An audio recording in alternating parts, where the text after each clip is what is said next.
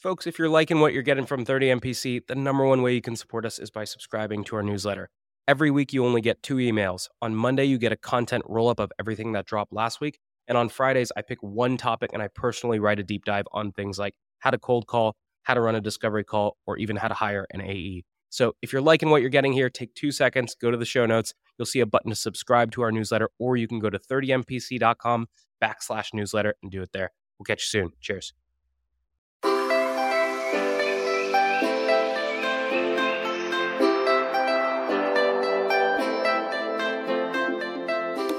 Good morning, everybody, and welcome to this episode of 30 Minutes to President's Club. My name is Armand Farouk. I'm here with my co-host, Nick Sigelski, and today we have the man, Blake Hudson. He is the Director of Sales Enablement at Rework Training and puts on an interview clinic. Why should people listen? Folks, if you've been hunting for a sales job and you're pecking around LinkedIn, submitting resumes and waiting for that golden job interview, stop doing that. Listen to Blake's advice. He's got some really good stuff and will help you land your next sales job. 3, 2, 1, peck around this episode. Today's tip to optimize your sales day is brought to you by Boomerang. If you get an email and the action required on that email is going to take you less than 2 minutes to do it on the spot. It's not worth adding it to your to-do list, having to look at the item, remember what you need to do. That's going to take you more than 2 minutes anyway, so do it on the spot, get it off your plate. Now, we documented our best templates and tips to help you optimize your sales day with our friends at Boomerang, and you can get that documentation for free at the link in the show notes. Today's tip to optimize your sales day is brought to you by Boomerang. Obsessive checking of your inbox is a total waste of time and brain power. Instead, commit to checking your inbox and responding to email at set times throughout the day. I'm a fan of Boomerang's pause inbox function to keep myself from getting distracted by my inbox. Now, we documented our best templates and tools to help you optimize your sales day with our friends at Boomerang, and you can get that for free at the link in the show notes. Today's deal acceleration cheat code is brought to you by Pipedrive, which is a CRM built by sellers for sellers. The best way to drive your pipeline forward is to every single day pull up a list of all of your open opportunities and look at each opportunity by stage and think, what can I do today that will increase my likelihood of winning this deal? That's how you keep your ops moving forward in between meetings that you have on the calendar. Now, we documented 5 cheat codes that can help you cut your sales cycle in half with Pipedrive. There's a link in the show notes to steal them. This actionable competitive tactic from Clue is the trap question. Steer discovery toward the winning zone. If we're competing with a podcast that has no newsletter or webinar series, we might ask a trap question like, how do you figure out if those podcast listeners are making their way to your mailing list? And when you're in a head-to-head, there's no better way to prepare for your next competitive battle than with our trap questions and battle card templates from our friends at Clue. The link's in the show notes. Today's deal acceleration tip is brought to you by Demandbase. If you want to save a ton of time as a salesperson and be more relevant, I recommend you prioritize your prospecting by those prospects who are showing buyer intent. It'll keep you from making a bunch of noise and reaching out to folks who aren't in market, and instead you'll reach out to folks who are in market. Now, we built a bunch of templates to help you prioritize, accelerate, and win with Demandbase, and there is a link to those wonderful templates in today's show notes. All right, Blake, welcome to the show. We start every single episode with your top 3 actionable takeaways, so let's get your 3. Well, first, a little bit of context. There's this French culinary term called mise en place. Essentially, it means everything in its place. So these 3 tips are about that, preparing and having everything in its place. The first tip is prepare your elevator pitch. Use this simple story framework for a more effective opener or elevator pitch. Start by identifying the customer situation. Then discuss, what can you do to help them overcome the challenges before ultimately talking about what they can expect. And here's the key. You end your pitch with a compelling question that starts the conversation. You don't just end on a word. Nice. What's number 2, Blake? Number 2, prepare your conversation by building your question bank. The quality of your sales conversation is in direct proportion to the quality of your sales questions. If you ask quality questions, you'll get high quality answers. What is a quality question, you ask? One that is empathetic, that is open-ended, and allows for a great discussion to follow. Nice. Round us out. What's number 3, Blake? Prepare your follow-up. Kind of sounds odd, but do the prep work for the end work. And it allows you to actually anticipate some things, right? You go into the conversation, you think you're going to talk about 3 things, you talk about 5, but you've got that framework ready to go in terms of these are next steps. This is the AE I'm going to hand you off to. Mise en place, put everything in its place. I want to talk about the social proof stuff in a moment, but I want to go back to like this first meeting with someone who, like, part of your job is to get them interested in going into a career in sales. Like, that's part of the sale. And I have to imagine sometimes you sit down with people who like could be a really great fit, but they're super nervous. Like, this is one of their first like conversations with someone that could further their career. And part of your job is to get them to open up a little bit. And I'm curious if you can talk a little bit about, like, in that initial conversation, how do you get someone to start to open up and share more with you? Because that's essential to discovery, right? The first thing, and these seem high level, but if you don't have the right context, it's going to inform the way you understand the content. So helping them understand, number one, they are trying to hire someone. Assume it's you until they tell you otherwise. That alone can change the whole demeanor of it. The second thing is helping them understand, listen, this doesn't have to be an interrogation. It could be a conversation. The way you change that is by being conversational and asking questions. So now that they understand those 2 things, their guard comes down. They understand that they're on equal playing field in this interview. From there, I help them try and do what we just talked about, is to develop that story, right? Like, this is who I was, and this is how I ended up in this seat today. And what I'd like to do is learn or grow or do X, Y, and Z. And this is what I try and help people understand, particularly in the interview context, for your customer. A lot of people go into an interview and they talk about themselves because they're focused on getting the job. Very few are focused on what they'll do in the role. Almost no one is focused on who is it impacting. And when you talk about that in an interview, you use what I like to refer as insider language. You both stand out from other applicants, but you also fit in as a future coworker. Because see, you're doing something that other people aren't even thinking about, but you also are talking in a language they can understand. And they're ultimately just trying to figure out, can I sit next to you for 40 hours a week or be on Zoom calls with you for 40 hours a week? So that's the interview prep I try and do. So Blake, I totally agree with you. Like, when I was interviewing at Carta, it was the same type of thing where I actually came in and said, like, hey, here are the types of people I think you're going afterwards. And here are the types of problems that I think they have. And then all the way at the end, like, hey, like, I got this sort of weird background where I came from venture, and I think I can talk to CFOs for that reason. And my guess is you probably have a similar background like that too. And I knew I was talking to finance people. And so I think that's one really unique way to stand out. What are other things that are really common pitfalls in SDR or early AE interviews that you find that people just totally drop the ball on? So I had a background in politics, for those that don't know.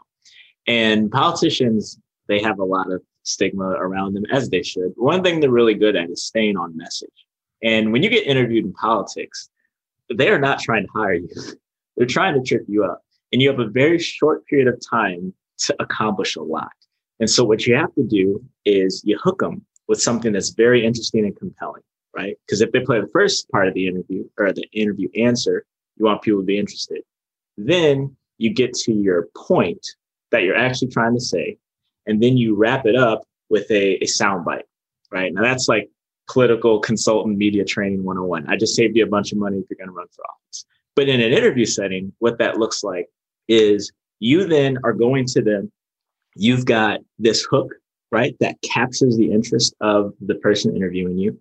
You get to your point, right, which maybe for you, your point was like, I could talk to CFOs.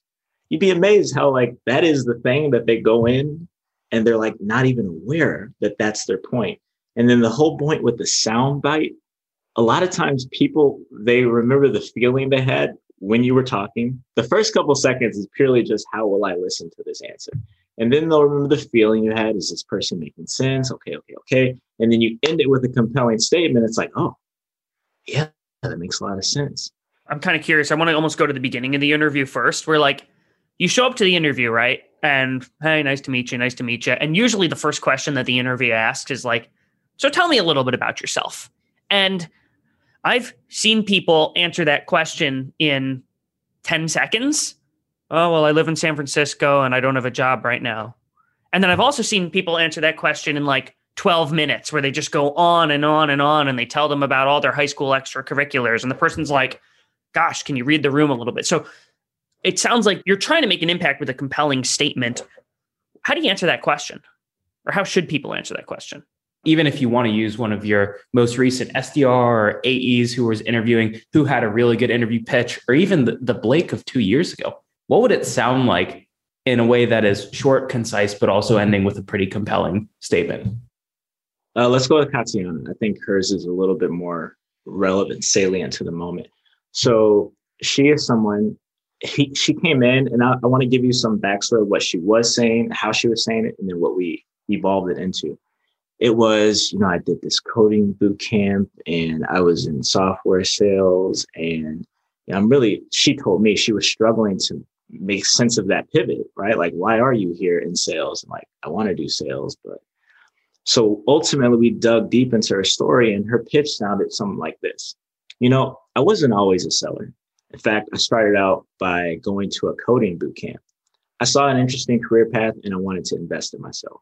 So I did that, and it was good, but it wasn't great. I felt like I didn't have the team aspect, and I wasn't able to see my success. And, I was a gymnast growing up, and I didn't have the greatest gymnast experience because I was kind of a late bloomer. But I remember being on the team and feeling like I could be an individual contributor in that setting. And when I thought back to that experience, thought about some retail jobs I had, and the software sales or software, development, I thought maybe I could combine that in the tech sales. So what do? I go to a tech sales boot camp, just like I did before, invest in myself, because if I do this, I want to do it right. And ultimately, by being here today, this allows me the opportunity to be on that team, be an individual contributor, see that scoreboard, and ultimately do the thing that I really love most, which is helping people. I love being that problem solver. So that being said, what do you find your reps to have that's most successful in terms of skill sets? I've interviewed God knows how many folks, and usually it's like, oh, I graduated from UC Santa Barbara, and then I was an SDR for 2 years, and I did well, but I'm looking for an earlier stage company where it can have more impact, and yada, yada. And then 5 minutes go by, I'm like, all right, let's start talking about cold calling so we can get through the actual interview. But with yours, what you've done is you've told it in story format, but you've also carved in 3 or so really high points throughout your story that I can't unremember. The first one was talking about the coding bootcamp.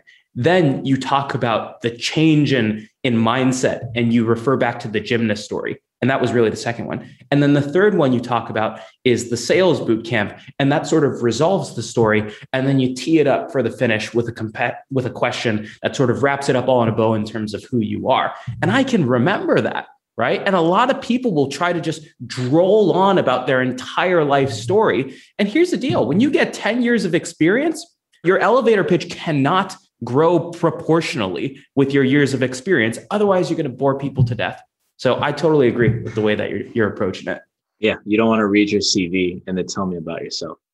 Well, part of the thing here is the person who's interviewing you doesn't necessarily know what questions to be asking you to like highlight where you're strong. And so what you're doing is you're taking control of the conversation, because they might think, oh, let's go in this direction. Let's talk about your job in retail, when really, your high school sport experience is the reason that you're a great fit. And you can talk about discipline and consistency and hard work and grit, and that's going to make you a more compelling applicant. And so you're literally steering the conversation, and you do the same thing in a sales conversation. Interviewing is a little bit like objection handling sometimes, where you've got the not interesteds of the world, you've got the competitors of the world, you've got the call me in 6 months of the world, and you've got things like the walk me through your resumes of the world, and you've got the, hey, I don't know if you have like the right industry expertise of the world, or I don't know if you have enough years of experience of the world, or you're not in SaaS and you're trying to break into SaaS, right? And so are there other, maybe we can even rattle off 2 or 3 objections that you see as really common, or questions that you see that tend to get interviewers tripped up? What are some of those hot points that you want to make sure that some of your reps have quick answers for? This is going to seem high level, but these are actually the things that trip people up.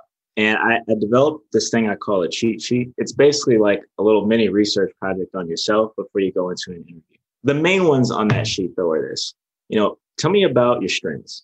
Okay, those are the things you're good at out of context. So when I go play basketball, I'm going to be positive. I'm going to be, a great teammate, right?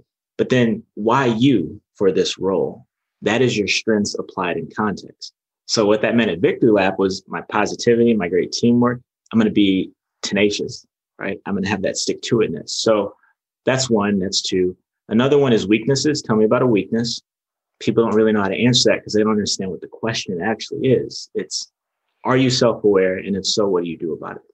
Because the answer should be is, in context, this is the thing I struggle with. So I wouldn't tell them, sometimes I don't box out when I'm rebounding. Like, they don't care about that. That's not relevant. What I would say though is like, sometimes I can lose focus on my goal because I switched to another one. What I've done to try and address that, I won't say overcome it, is I literally keep my goals on the top of my desk on a sticky note. It helps me. I also keep a qualitative work log sometimes if I really get out of sorts. So it's literally just a sentence of what I did each hour. And I'll go back and review that, and it keeps me on track. Another one, and this is so bizarre, but it's hobbies. When someone gives you at the very end of the conversation, they're like, so what do you do for fun? And you're like, fun? All you know how to research was the company and yourself and your background. You forget that you have fun. So like putting down that you like reading, what books, I like architecture, I like basketball. Maybe they don't like basketball, but they like flag football, and you guys can talk about teamwork and all that sort of thing. The last one is what I call the bomb question. And you kind of alluded to it because for a lot of people, it is, you don't have the experience. Why should we hire you? But essentially, there's a question that you're scared about because it could blow up your whole interview. Okay, here's the thing. Number one, have an answer for it. It doesn't have to be the best answer in the world, but you walk into that room with so much more confidence knowing you have an answer for your bomb question. What I like to do with that bomb question is just reframe it. And by that, I don't mean spin or avoid. I just mean, so for me, my bomb question was, what happened at your last company? Because Victory Lab placed me at that company. So now I'm leaving and coming back to Victory Lab, which could be a good or a bad thing. Well, I could talk about all the terrible experiences and just complain and mumble and grumble. But instead it was, what was actually there? Okay, so I was lacking X, Y, and Z, but also I wanted to gain X, Y, and Z. And the things that were lacking are not like terrible, make the company look bad.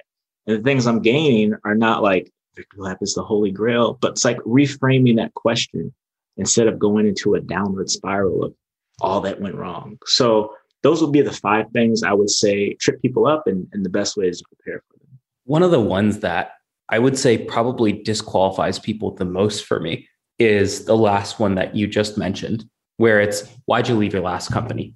And what people tend to do is, one, they either overcover it up and they're just like, looking for the next thing, change of pace. And I'm like, so you're just moving for the sake of moving? Like you don't have an actual reason for moving? Or they overcorrect way in the other direction where they're like, this company's a mess. I hate my boss. It's been reorged 3 times. My quota is constantly getting raised. And it's important to raise some of those issues transparently. But when you just rake mud all over the company, or on the other end of the spectrum, seem like you have no real good reason for moving, the real answer is like, you want to come off to your interview that you're making intelligent, composed, rational decisions, and you're not just going to hop around or cause a bunch of cultural issues. And I find that one tends to trip people up more than any other interview question. For those that remember, the one thing I asked you to keep in mind in this interview, your customer is the hero of your story. When you are interviewing, the company is your customer. And so to your point, you talk about, yeah, this is where I was.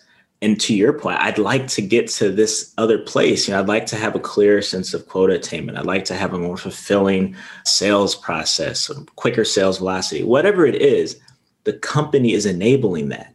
It is enabling that growth. It is enabling that support. And they are the beneficiaries. Actually, you help grow that company. You help serve their customers. And oh, by the way, you get those things you're looking for as well. I'll tell you the question I think trips the most salespeople up in sales interviews. It's when the interviewer says, what questions do you have for me? And I think a lot of people say, oh, I don't have any. And I'm curious, Blake, when somebody asks you that question, what should you answer back? Oh my gosh. Well, you just said I don't have any. And I got like a cold shiver down my spine because you could have just lost the interview. Right. And that one answer alone, you did everything right up to it. You don't have any questions. Because what is that saying? Like, I don't know how to put this, but in an interview, You are telling them things about yourself without saying the things. So if you say, I don't really have any questions, what you just said is, I'm not a curious person and I don't do my homework on the people that I'm trying to win over. You would never say that, but that's what you just said in answering that way. So there's a million ways to go about this. And a lot of folks, if they don't ask any questions, which is just the worst possible way to handle that, they get off into the woods about like these random things that they researched on the corners of the internet. Listen, you don't work there. You're not supposed to know the nitty gritty nuances. Why would you try and pretend to be that? Like, selling is a hard enough job. Why go get hired and be someone you're not and have to act to, right? Like, be who you are, which is a candidate who's interesting, curious, and trying to work there. I would say start to ask questions that give you a sense of, how should I be preparing for this role? What is the mindset I have to take into this role? How do I succeed as quickly as possible? So, what is the timeline in terms of ramp for your reps? Or what do you see as the biggest barrier for reps in their first 90 days? How would you define the culture? And what is one action I can take to improve that culture, not just be a part of it? Like actions that put you in the company. Because the more they start to picture you in the company and think about you in the company, the easier it becomes to hire you because you're already there, basically. You're already in the seat at the company. Now we're talking about you as a teammate. Well, we love actionables over here at 30 Minutes to President's Club. So I'm with you. I like one of the things you said earlier where you're telling them things about yourself without actually saying them. Like I hear a lot of people say, yeah, I'm a really hard worker. Okay, well, anybody can say that. How do you show me that?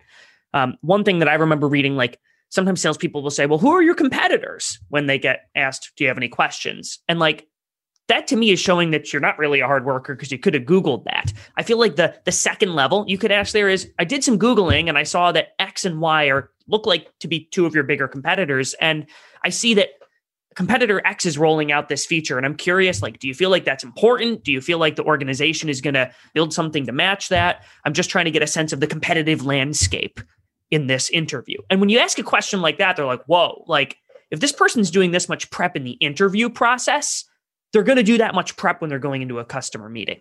Right. And to your point, you didn't overdo it. You didn't dump a bunch of jargon or try and be someone you're not. You said, I did a little bit of research and found this little bit of insight. But to your point about the second layer, I want to get people to that third layer. You go to Simon Sinek, he talks about start with why. He's got this 3 golden circle thing, which is both very simple and very profound, which is why he's Simon Sinek. And basically it's you can start by asking what, like, you have this competitor. What do you think about them? Or who are your competitors? Then the second thing is, how are they different, right? What do they do that's different? That third layer is why. Why might a customer be more attracted to our company, than that competitor? And honestly, vice versa, because I'm sure that we got some things that we're trying to overcome as well. You're trying to interview them also, and you got to be able to push back, especially in sales. You don't want to be like, I'm just so happy to be here. It's like, yeah, but you're also trying to figure out if they're a good match for you. And asking a question like, I saw this XYZ about a competitor, another tech sales boot camp. And why might a student join them? But also, why might a student join this company? That puts them on their heels. And now you're interviewing them.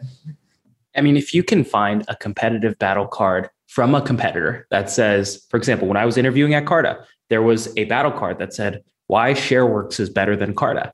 And I brought it up in the interview and I was like, hey, I know these competitors, like they can say a lot of different things, but like this, and this sounded pretty big.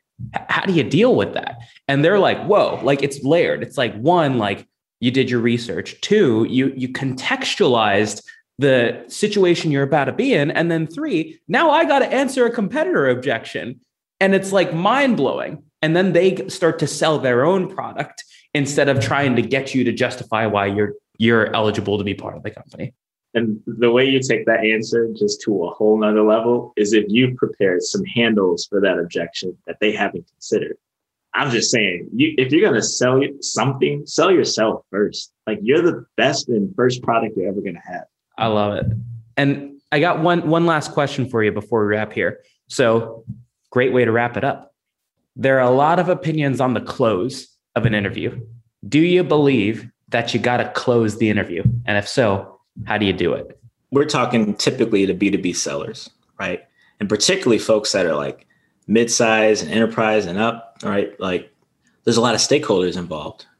The person you're talking to, in all likelihood, even if they wanted to, can't spend that kind of money by themselves. Do you know how expensive you are to hire? The answer is very. Okay. So you can put that on them and say, so do I have the job? And sure, they might have decided in their head, you're a good fit. They'd like to hire you, but they can't spend no money in that room. They just can't. They got to go back and talk to someone else. And I'm sure there's times where that has worked for people. So don't get me wrong. I'm not saying never, but it's not a great strategy because you win them over by being you and answering those questions because they want to hire you ultimately. And if you focus on pieces of paper, right, at the end of the day, like you're a person, they're trying to hire you, they're people, you're trying to hire them in many ways. Let it breathe. Tension, honestly, is a great thing. Going back full circle here. You want a great story? You need some tension, right? You need something that kind of makes it push, pull there, and you want them to think, you want to think. It makes it so much more interesting. If you knew the plot of a movie before the movie started, you wouldn't want to watch it. So let it breathe. All right, Blake, this has been awesome. Final question is this. We've talked about a lot of like really good things that sellers should be doing both in a sales conversation and also in a job interview. But now we got to talk about a bad habit. And you can answer that either in the sales conversation or job interview context. And the question is this. What do you think is one bad habit that you see people or aspiring salespeople exhibit that they need to drop into the trash can because it's hurting them more than it's helping? The bad habit that I see, and it's really unfortunate, is people disqualify themselves. They say no to themselves before anyone even has the opportunity to. They allow the unspoken words of other people to impact them. And particularly, and again, this happens in job interviews, this happens on sales calls, this happens in life, first dates, whatever you want to put it in. We think that we're not experts, right? We don't know. And someone's going to challenge us and that's going to be embarrassing. The reality is expertise is relative. You are always one step ahead of someone, right? And you're always an expert on you. No one can shame you or judge you or tell you that you don't know when it's your story, or at least you don't have to let them shame you or judge you. And whether you're creating content, answering an interview, doing a sales call, one of the formulas that I use that I think helps people get out of that I'm not an expert mentality and start to contextualize and make great stories of everyday experiences is this formula. You have an experience, quite mundane. Say, what do you want to be when you grow up? We've all been asked some variation of that question. For me in college, it was, what office do you want to run for? I was a political science major. Experience. Now, my perspective on that experience at the time was, I don't know. I mean, I'm a junior in college. I still got so much to learn. I don't even think I know all the congressmen in my state, right? Like I did. But my point is that my perspective on that experience was different than just the experience itself. Now, here's where you start to make waves. That perspective evolves, right? And again, this can be something that happened today. You had a perspective in the moment. Now, how does it change? What's the lesson there? It's like, it's not about the position I'm pursuing. It's about the person I'm becoming. That is what I was trying to convey that I didn't know at the time. Now I take that lesson and I apply it in context. And that's where the magic happens. So if I'm posting content or on this podcast, talking to young sellers or folks trying to get into sales, hey, run, but don't rush when it comes to your career. Focus on the person you're becoming, not the position you're pursuing. It'll come with time, right? And so what I did there was I just took my own experience and I created expertise on that topic because it was me. So bad habit, long story short, don't disqualify yourself. Don't say no to yourself before other people. And ultimately, don't let the power of unspoken words have power over you. Love it, Blake. Anything you want to plug before we jump off here? Honestly, just Victory Lab for a couple of reasons. Number one, I'm grateful to them because I wouldn't be here or be in tech sales without them. So shout out to them. Shout out to boot camps in general. And also, if you are interested in going into tech sales or you want to upskill early in your tech sales career, check us out. And if you're a manager or a VP and you're trying to hire reps, I know, as well as you know, as well as these two guys know, a lot of reps aren't prepared. They don't know how to do this work because they think it's something you either have or you don't. It's wrong. This is a craft. There's a right way and a wrong way to do it. Sales is both art and science. And so we feel like our students, when they graduate, are the best prepared, the best equipped to hit the ground running. So check us out if you're trying to hire sales reps as well. Beautiful. Blake, thanks so much for coming on the show. And everybody stick around for a 60-second recap from Armand coming up soon. Your ZoomInfo actionable insight tactic is called Jane's Moving Up. Why? Because that's the email subject line you'll use when you get a real-time notice that your prospect Jane just got promoted. From there, in the email, explain how ZoomInfo helps rising sales leaders win their first 90 days on the job by highlighting coaching opportunities or supporting a team-wide prospecting push. And you can try out this trigger-based email template for prospect promotion and 4 other scenarios inspired by ZoomInfo's go-to-market plays, link in the show notes.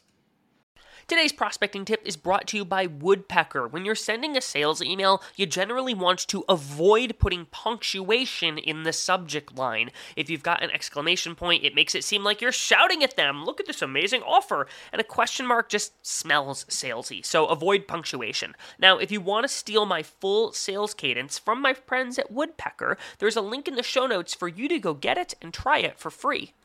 Today's tactic to triple your connect rate is brought to you by RocketReach, who provides data that lets you reach out to the right person at the right account at the right time. Every time you're reaching out to an account, pull down the contacts. Again, yes, I know it sucks, but the average tech tenure is 2 years, which means 50% of the workforce turns over every year. So look up the account, pull anyone who was hired, and scratch anyone who was left. And one way you can pull verified and accurate data is with RocketReach. So if you like this, check out their toolkit on 8 ways to triple your cold call connects in the show notes. Your top 4 takeaways from this episode with Blake Hudson include: number 1, answer the question you want to answer. You shouldn't answer every single question dead on with the book answer. If you need to redirect it, get good at that. Number 2, tell your story in story form. Don't just say, I sold insurance for 2 years, I worked in strategy for 2 years, I worked at Carta for 2 years.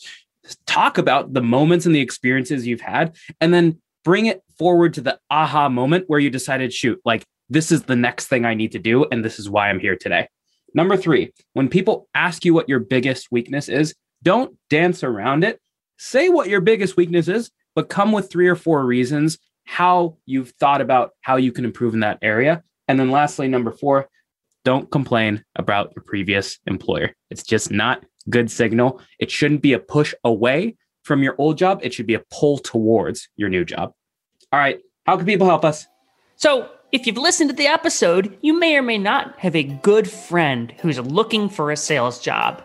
This episode might help them, so send it to them. We might just get a new listener out of it. Thanks for listening. We'll see you guys next week.